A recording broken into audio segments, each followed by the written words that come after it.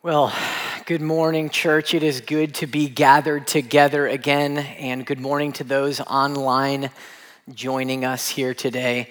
Hey, I just want to take a brief moment here at the beginning of our time and just express gratitude.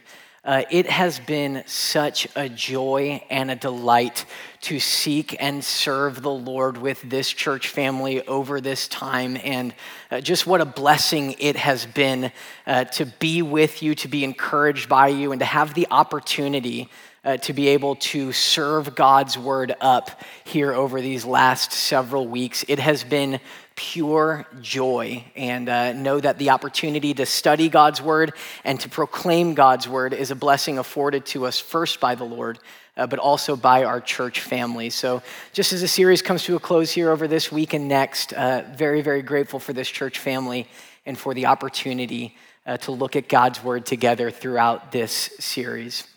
Well, let's begin our time here this morning with a couple of questions. Have you ever wondered if the Bible is able to help you with your deepest problems? Have you struggled to know what to do with your life and wish that you had some sort of special word from the Lord? Have you ever thought to yourself that maybe the biblical teaching on sexuality just needs to be updated? Or maybe wished for a more direct, a more personal revelation from God than what you get by slowly reading the Bible day in and day out? Have you ever secretly wanted to add something to God's word, just to make it safer? Or have you ever secretly wanted to take something away, maybe to make it a bit more palatable? Have you ever felt like maybe the Bible just isn't enough for living during these crazy times in this crazy world? If you can answer yes to any of these questions, or if you've asked these questions at other points in your life, it's because you're wrestling with the sufficiency of Scripture. When I hear the word sufficient, I always go back to my first year of marriage. Katie and I, newlyweds, and like any newlywed couple desiring a successful marriage, we took off to Guatemala, left the country into a new language, a new culture, and being there, the people were so generous and so hospitable. And we were also so American. So when we sat down at their table for dinner, it was always like, would you like more? Can we give you more? Here's some more, put it on your plate. We had to quickly learn the word suficiente. That is enough. That is, please do not put anything else on my plate so I don't feel obligated to eat it. I have everything I need. I don't need anything else. Suficiente. That's what we're talking about when we talk about the sufficiency of Scripture. God's word is enough. Let me put out a definition, offer brief explanation, and then demonstrate this truth in God's word. So definition first. What do we mean when we say the Bible is sufficient? We mean this. The Bible is sufficient to make you wise for salvation and to equip you for every good work. The Bible is sufficient to make you wise for salvation and to equip you for every good work. All things necessary for salvation and for living the Christian life in obedience to God and for His glory are given to us in the Scriptures. The Westminster Confession of Faith, written in 1647, explains the sufficiency of Scripture like this. It is the whole counsel of God concerning all things necessary for His own glory, man's salvation, faith, and life is either expressly set down in Scripture or by good and necessary consequence may be deduced from Scripture, unto which nothing at any time is to be added, whether by new revelations of the Spirit or by traditions of men. Please grab your Bible and open to 2 Timothy chapter 3. 2 Timothy chapter 3, we're going to spend our time here in this passage. I'm actually going to read chapter 3, verse 1 through chapter 4, verse 5.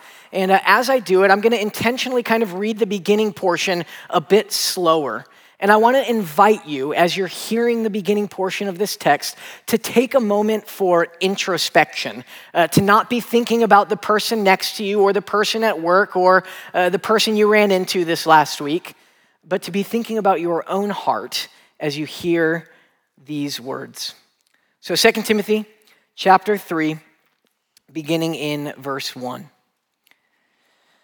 But understand this, that in the last days there will come times of difficulty, for people will be lovers of self, lovers of money, proud, arrogant, abusive, disobedient to their parents, ungrateful, unholy, heartless, unappeasable, slanderous, without self-control, brutal, not loving good, treacherous, reckless, swollen with conceit, lovers of pleasure rather than lovers of God, having the appearance of godliness, but denying its power. Avoid such people, for among them are those who creep into households and capture weak women burdened with sins and led astray by various passions, always learning and never able to arrive at a knowledge of the truth. Just as Jannes and Jambres opposed Moses, so these men also oppose the truth. Men corrupted in mind and disqualified regarding the faith.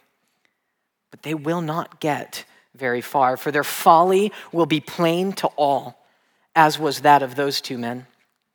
You, however, you have followed my teaching, my conduct, my aim in life, my faith, my patience, my love, my steadfastness, my persecutions and sufferings that happened to me at Antioch, at Iconium, and Lystra, which persecutions I endured, yet from them all the Lord rescued me.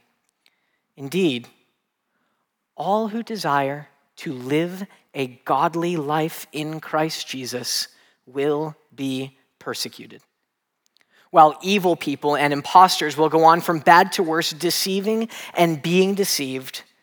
And here's the text that we're really going to key in on this morning, starting in verse 14. But as for you, continue in what you have learned and have firmly believed, knowing from whom you've learned it and how from childhood you have been acquainted with the sacred writings which are able to make you wise for salvation through faith in Christ Jesus. All scripture is breathed out by God and is profitable for teaching, for reproof, for correction, and for training in righteousness, that the man, that the woman, that the person of God may be complete, equipped for every good work. I charge you in the presence of God and of Christ Jesus, who is to judge the living and the dead, and by his appearing and his kingdom, preach the word. Be ready in season and out of season. Reprove, rebuke, and exhort with complete patience and teaching. For the time is coming when people will not endure sound teaching, but having itching ears, they will accumulate for themselves teachers to suit their own passions, and will turn away from listening to the truth and wander off into myths. As for you, always be sober-minded, endure suffering, do the work of an evangelist, fulfill your ministry. I want to put a few comments out on the table as we begin to unpack this passage to help us understand what's going on in the background. So comment number one, this is Paul writing, and he's writing at the end of his life, at the end of his ministry, and these are his final words that he's giving to Timothy, his true child in the faith. They carry the weight and significance of final words from a more mature believer to another believer who's going to continue to advance the gospel as Paul is ushered into eternity. But they also carry the weight and the significance of divinely inspired words that mean something for you and me today. Number two, notice that in chapter 3, verse 1, he says, in the last days. When the Bible speaks of the last days, it's referring to that time between Jesus' first and second coming, because there's no other major act that needs to take place in redemptive history before Christ Jesus returns and gets done with this present age and moves us into eternity. So if you've ever asked, or if someone ever asks you, hey, do you think we're in the last days? Biblically speaking, you can say, yes, I'm confident that we are, because that's how the Bible talks about the last days. Number 3, this period will be marked by difficulty. Why will this time period be marked by such difficulty? Well, because Paul tells us it's full of sinful people. It's full of people who are looking out for themselves and not looking out for others, full of people who are focused on their own comfort, their own pleasure, rather than seeking the glory of God. A lot is said about the condition of these people during these last days. Simply consider with me for a moment the affections, that is, what these people love. I think it's interesting how Paul puts out all kinds of things that these people love to help us have an understanding of what kinds of people these are. Verse 2, it says that they love themselves.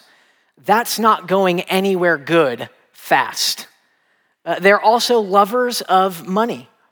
Jesus says that the love of money is the root of all kinds of evil. Verse 3, what they don't love is good. They are not lovers of good. Verse 4, they love pleasure more than they love God. They have disordered souls. They have disordered love, and so their lives and this world is full of disorder. It's a me first kind of world. It's a climb on whoever's back and head you have to in order to get to the top first kind of time that Paul describes that we are living in, that Timothy was living in. So you get to verse 12 in chapter 3, and Paul tells Timothy, hey, look, if you desire to live a godly life in the midst of these kinds of times, there's no doubt you're going to be persecuted. Why? Because you're living counterculturally. You're living in a way that's completely different than the people that are around you who are not redeemed in Christ. And they won't look at your godliness and applaud you for it. They won't look at your godliness and be excited about it. No, they'll look at your godliness and they will hate you for it. That's what Paul tells Timothy. You'll be pursuing something radically different than the rest of the world. This is the backdrop into which Paul is writing 2 Timothy chapter 3, verse 14 through 4:4. It's near the end of his life. It's in these last days, described as we've just seen, a time that is marked by difficulty. And so as Paul is getting ready to enter into eternity, what kind of word does he have for this brother? What kind of word of encouragement does he have to give to Timothy as he is preparing to depart? Please look at verse 14. But as for you, continue in what you have learned and have firmly believed. In one word, this is what Paul is telling Timothy: continue. That is, be faithful. Don't quit, and don't adjust the strategy. Don't look for something else out there. Don't look for something more. Don't look for something different. Continue in all that you have learned and continue in all that you have firmly believed. Now, what is it exactly that Timothy has learned and has firmly believed in? What ought he to continue in? Verse 15, Paul tells us. He says, it is the sacred writings, that is, the scriptures. Continue in the scriptures, to learn from them and to believe what you learn from God's word. Don't look for something outside of scripture. Don't look for something else to be discovered. Don't search for another way. The scriptures are not incomplete, nor are they inadequate. They are sufficient for all you need, Timothy. But are the scriptures sufficient for everything? When we talk about the sufficiency of scripture, we have to ask the question, well, what sufficient for what? The Bible does not claim to be sufficient for all things. Look at verses 15 through 17. It says, you've been acquainted with the sacred writings, which are able to make you wise for salvation through faith in Christ Jesus. All scripture is breathed out by God and profitable, that is useful for teaching, for reproof, for correction, and for training in righteousness, that the man or woman of God may be complete and equipped for every good work. So I don't come to scripture to learn that 2 + 2 = 4. If I'm trying to build a car, I don't come to scripture and turn to the book of Hebrews and find out how to assemble a vehicle. If I want to stitch up a laceration, I don't look somewhere in the Old Testament for instruction. God's word is not claiming to be sufficient for everything. So what is God's word sufficient for? We're going to spend the rest of our time looking at 2 areas that God's word declares its sufficiency for. Number 1, God's word is sufficient to lead you and me to salvation. God's word is sufficient. It is enough to lead you and me to salvation. In verse 15, it says, these sacred scriptures which are able to make you wise for salvation. In scripture, we have the only inspired words of God to help us know the way of salvation. It's just as Paul said in Romans chapter 10, anyone who calls on the name of the Lord will be saved. But then he asks a bunch of questions, but how are they to call on him in whom they have not believed? And how are they to believe in him unless they've heard of him? And how are they to hear of him unless someone teaches them? He gets to verse 17 in Romans chapter 10, and he says, so faith comes from hearing, and hearing through the word of Christ. That is, if people are going to come to salvation, if they're going to place their faith in Christ Jesus, it's going to be by a proclamation of the truth that this word declares. The scriptures save us by pointing us to Christ, whom we may put our faith in to receive salvation. And here's the beautiful and miraculous part of this reality. The scriptures are not just sufficient in our conversion, they're also sufficient for our preservation. That is, to enable us to persevere in the faith. In 1 Timothy chapter 4:16, it says here on the screen, keep a close watch on yourself and on the teaching. Persist in this, for by so doing, you will save both yourself and your hearers. It's a fascinating passage. It's Paul telling Timothy, hey, keep a close watch, because if you keep a close watch on your teaching, it will save you and it will save your hearers. In verse 12, just above this, we find out who the hearers are. It's the saints. It's God's people, the people that are already in Christ and in the church. So what Paul is telling Timothy is, hey, when you proclaim the word of God, and when God's people come and they gather themselves underneath the proclamation of truth, it's not just helping them grow and mature in the faith. God is using it. It is instrumental to keep you in the faith. So when we come here and we gather underneath the word of God, this isn't just about maybe I'll grow more or less in Christ. No, this is about our very salvation. That God is using this to keep us, to persevere us in the faith. Jesus, Matthew chapter 4, said that man shall not live by bread alone, but by every word that comes from the mouth of God. We feed our physical bodies with physical food. We feed our souls on the word of God that points us to the bread of life. And just as our bodies will shrivel up and die when we do not give them food, so our souls will shrivel up and die if we do not nourish our soul on the word of God. Matt Smethurst, he's an editor for the Gospel Coalition. He's also an elder at his church in Louisville. He said this, I don't remember 99% of the meals I've eaten, but they've kept me alive. God uses faithful, forgettable sermons to beautify his bride. And all teachers of God's word breathed a deep sigh of relief. Brothers and sisters, this is the reality. God uses faithful, forgettable sermons in order to feed our souls. He uses faithful and forgettable time in the morning in his word, where when you get to the evening, you're like, I don't even know what I read this morning. He uses that to feed our souls, to continue to give us life in his word. The question is, do we really believe that God's word is able to bring us to faith and is able to sustain us in the faith? Do we believe that these words are used by the Holy Spirit to do the miraculous and glorious work in our souls?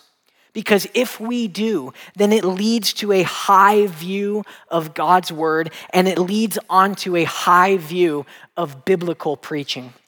None of you woke up this morning saying, I can't wait to go to worship and hear Cody's 10 great ideas on blank. That's not what people need. People need to hear, thus says the Lord, and they hear that when we open this book and we declare what God has already said. People will not get the spiritual food that their souls need unless they open the Word of God. And that is why we are committed to opening this book and to heralding the truth in this book. The Spirit of God, he uses the Word of God to bring us to faith and to sustain us in our faith. God's Word is first sufficient to make us wise for salvation. Number two, and we'll spend the rest of our time unpacking this concept, God's Word equips me for every good work. God's Word is sufficient not just to bring me to salvation, but also to equip me for every good work. John Stott, a theologian of the past, said, Scripture is the chief means which God employs to bring the person of God to maturity. Please look at verses 16 and 17 again. All Scripture is breathed out by God and profitable, useful, effective for teaching, for reproof, for correction, and for training in righteousness, that the man of God may be complete, equipped for every good work. Paul begins here in verse 16 by telling us that God's word teaches us. We are equipped for every good work as we are taught by God's word. It tells me who God is and what he demands. It tells me who I am, where I came from, and where this whole world is going. The Bible tells us about love. It tells us about marriage. It tells us about life before life and life after death. Most of all, the Bible tells us about sin and forgiveness. It tells us about Christ and the cross, about how we were lost and how we can be found. And because Scripture says what God says, we can completely trust everything that Scripture says about all of these grand realities. Jen Wilkin has said that the heart cannot love what the mind does not know. Knowledge is a beautiful thing, and we should be a people who pursue the knowledge of God by listening to him tell us who he is, who we are, and what life is all about. We hear God's voice and we know God's heart when we open this book and when we read. This is not just a knowledge for knowledge's sake, but this is a knowledge that drives relationship. As I know him more, I trust him more. As I know him more, I love him more. And as I know him more, I enjoy him more. God's word equips me for every good work, and it does so first by teaching me. Second, God's word convicts me. It equips me for every good work by convicting me. It's that second word you see there in verse 16. It's profitable for reproof. Not a word that we use a whole lot today. It means conviction. That is showing us our ungodly behavior. We read the Holy Spirit convicts. We're convicted of sin, and then he draws us to repentance. This is a truth that's proclaimed in Hebrews chapter 4, verses 12 and 13. It says, "For the word of God is living and active. It's sharper than any two-edged sword, piercing to the division of soul and of spirit, of joints and of marrow, discerning the thoughts and the intentions of the heart. And no creature is hidden from his sight, but all are naked and exposed to the eyes of him to whom we must give account." And when I read this passage, I say in my heart and I say out loud, praise God for the gospel. Because if not for the good news, this is really bad news, that we are naked and exposed before the one that we must give an account to. It reminds me of another time when God's people were naked and exposed before him, and it's in Genesis chapter 3 when Adam and Eve rebel against the Lord, and when the Lord sees them in their nakedness, what does he do? He does not condemn. Instead, he sacrifices something in their place, and he covers over their nakedness. This is exactly what God does for you and me in the gospel. He sees our sin. He sees all of it as we are naked and exposed before him. And then he, with the blood of Christ, covers over our shame, over our nakedness with the blood of the Lamb so that we can enter into relationship with him. Our conviction does not have to leave us wallowing in our sin. No, as God's children, our conviction ought to lead us to Christ, ought to lead us to the sacrificial lamb who took all of our sin to give us all of his righteousness.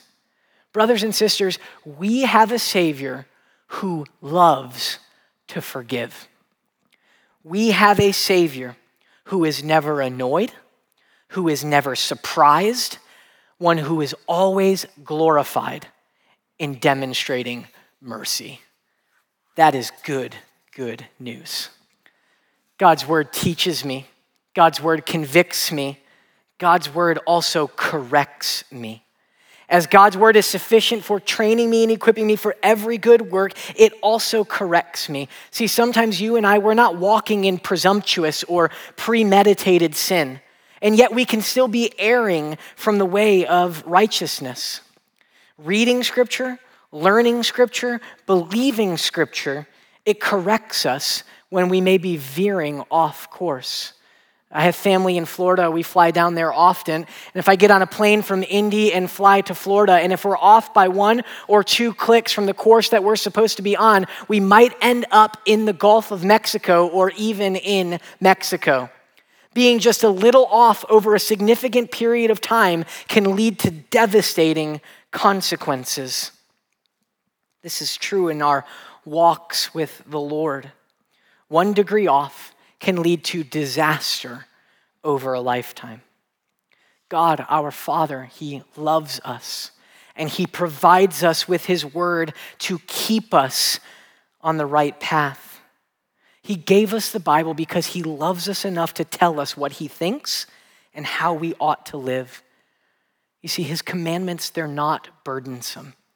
They're issued from a heart of a father who loves his children and wants life to go well for his children. We ask our children all the time, and they're supposed to respond. We say, hey, why do we have rules? And they're supposed to say, well, because they keep us safe and they show us how life works best. This is the commands from a father, from imperfect parents to their children. And when we look at our Heavenly Father, who's perfect in his parenting, that's why he issues his commands. When we talk about discipline with our kids, we oftentimes talk about them staying on the right path. And we say, son, daughter, we want things to go well for you, but when you made that decision, you kind of did this. And we're concerned because God's word says that life won't go well for you when you start going in that direction. So our job is to come alongside and to correct. either through instruction or through discipline to put you back on the right path. This is what our Heavenly Father does for us in His Word. Like a shepherd's staff, either nudging us gently over or grabbing us and hooking us back onto the right path, it corrects us and keeps us walking in a way that is pleasing to the Lord and is good for our souls. God's Word, it equips us for every good work by teaching us, by convicting us, by correcting us, and finally, by training us in righteousness. When I think about the concept of training, I go back to high school soccer season, 2-a-days in the Florida summer. We get up in the morning at 6 a.m., we run our 2 miles. We're back in the afternoon at 4 o'clock in the heat of the day for another round of training, getting ready for the season. No one succeeds at the highest level in athletics without working out. No musician makes it very far in music without lots of practice. No one excels at scholarship without years of study. And no one makes it very far in the school of holiness without hours and days and years in the Word. You and I simply will not mature as quickly, serve as effectively, or live as gloriously without immersing ourselves in the Scriptures. This is where we come, brothers and sisters. God's Word is sufficient to lead us to salvation, to keep us in the faith, and then to equip us for every good work to live a life that's pleasing to the Lord. And so in light of this reality, look at how Paul just seamlessly carries into the next chapter. If you can just for a moment ignore the chapter breaks, ignore the headings, because it makes perfect sense then that Paul would say this to Timothy. In light of God's Word and its sufficiency for these realities, I charge you in the presence of God and Christ Jesus, who is to judge the living and the dead, and by His appearing in His kingdom, preach the Word. Be ready in season and out of season, reprove, rebuke, and exhort with complete patience and teaching. For the time is coming when people will not endure sound teaching, but having itching ears, they will accumulate for themselves teachers to suit their own passions. Paul is saying this, hey, look, in the last days, that is today, these days that we find ourselves in, there is going to be a battle over the sufficiency of Scripture. People won't want to hear what God has to say. They'll want to hear whatever accords with their own passions and with their own desires. They won't believe the truth that God's Word is enough to bring us to that which is truly satisfying. They won't believe that God's Word is enough for everything that we need in this life. They might be more interested in a grade school kid's depiction of heaven than they are in the New Testament descriptions of heaven. They may believe that if they had something more from God, then they would really be close to Jesus. Paul's encouragement, it's the Word. It's the Word of God that we have. Keep preaching it. Keep clinging to it. Keep talking about it with others. That's what people need. Don't stop. We don't need to be about making fans with our lives. We need to be about making disciples in our lives. And that means we don't tell people what they want to hear. We tell people what they need to hear. There is only one voice. There is only one source of truth. There is only one way that we can feed our souls and be equipped for every good work. And that is the voice of God that we have here in the pages of this book. God's Word speaking to us today by the power of the Spirit. I found in Kevin DeYoung's book, Taking God at His Word, he has these thoughts. He says, Scripture does not give exhaustive information on every subject, but in every subject on which it speaks, it only says what is true. And in its truth, we have enough knowledge to turn from sin, to find a Savior, to make good decisions, to please God, and to get to the root of our deepest problems. Scripture doesn't tell us everything that we may want to know about everything, but it tells us everything we need to know about the most important things. Scripture gives us something that the internet, with all of its terabytes of wisdom, could never give to you and me. It gives us the very wisdom of God. And the purpose of Scripture is not to make us smart or to make us relevant or to make us rich or to help us get a job or to tell us where to live. The aim of God's word is that we might be made wise unto salvation, put our faith in Christ, be saved from sin, and live a life that's glorifying to God. I want to conclude with these thoughts that I read earlier this week. It said, one of the most dangerous things a Christian can do right now is neglect Bible reading. Thousands of voices are attempting to convince you how to think. Be certain you are being shaped. More scripture, less social media. More Bible, less books. More prayer, less blog posts. God's word is enough to make us wise for salvation and to equip us for every good work. His word is sufficiente. Let's pray. Father, we thank you for these glorious truths that you have spoken to us, that you have given us in your word. God, we're thankful that not only is your word sufficient, but you've also declared its sufficiency so that we don't have to wonder, so that we don't have to be confused, so that we don't have to be tossed about by every person or idea that says there's more, or think this way, not that way. No, Lord, you have given us all that we need for life and godliness, and it is here in your great and precious promises. So, Father, I pray that we would be a people who are shaped by your word, a people who love your word, a people who recognize how desperate we are to hear from your word. God, it's enough. We thank you that it's enough. We thank you that you draw us to yourself with these words, that you keep us to yourself with these words, and that you help us to glorify you and enjoy you and live a life that is full of joy through these words. God, we are a needy people. And our souls can only find their nourishment here. And so I pray, oh God, that we would be a people marked by time and faithfulness in your word, drawing ever nearer to you as we hear your voice. It's in Christ's name, amen.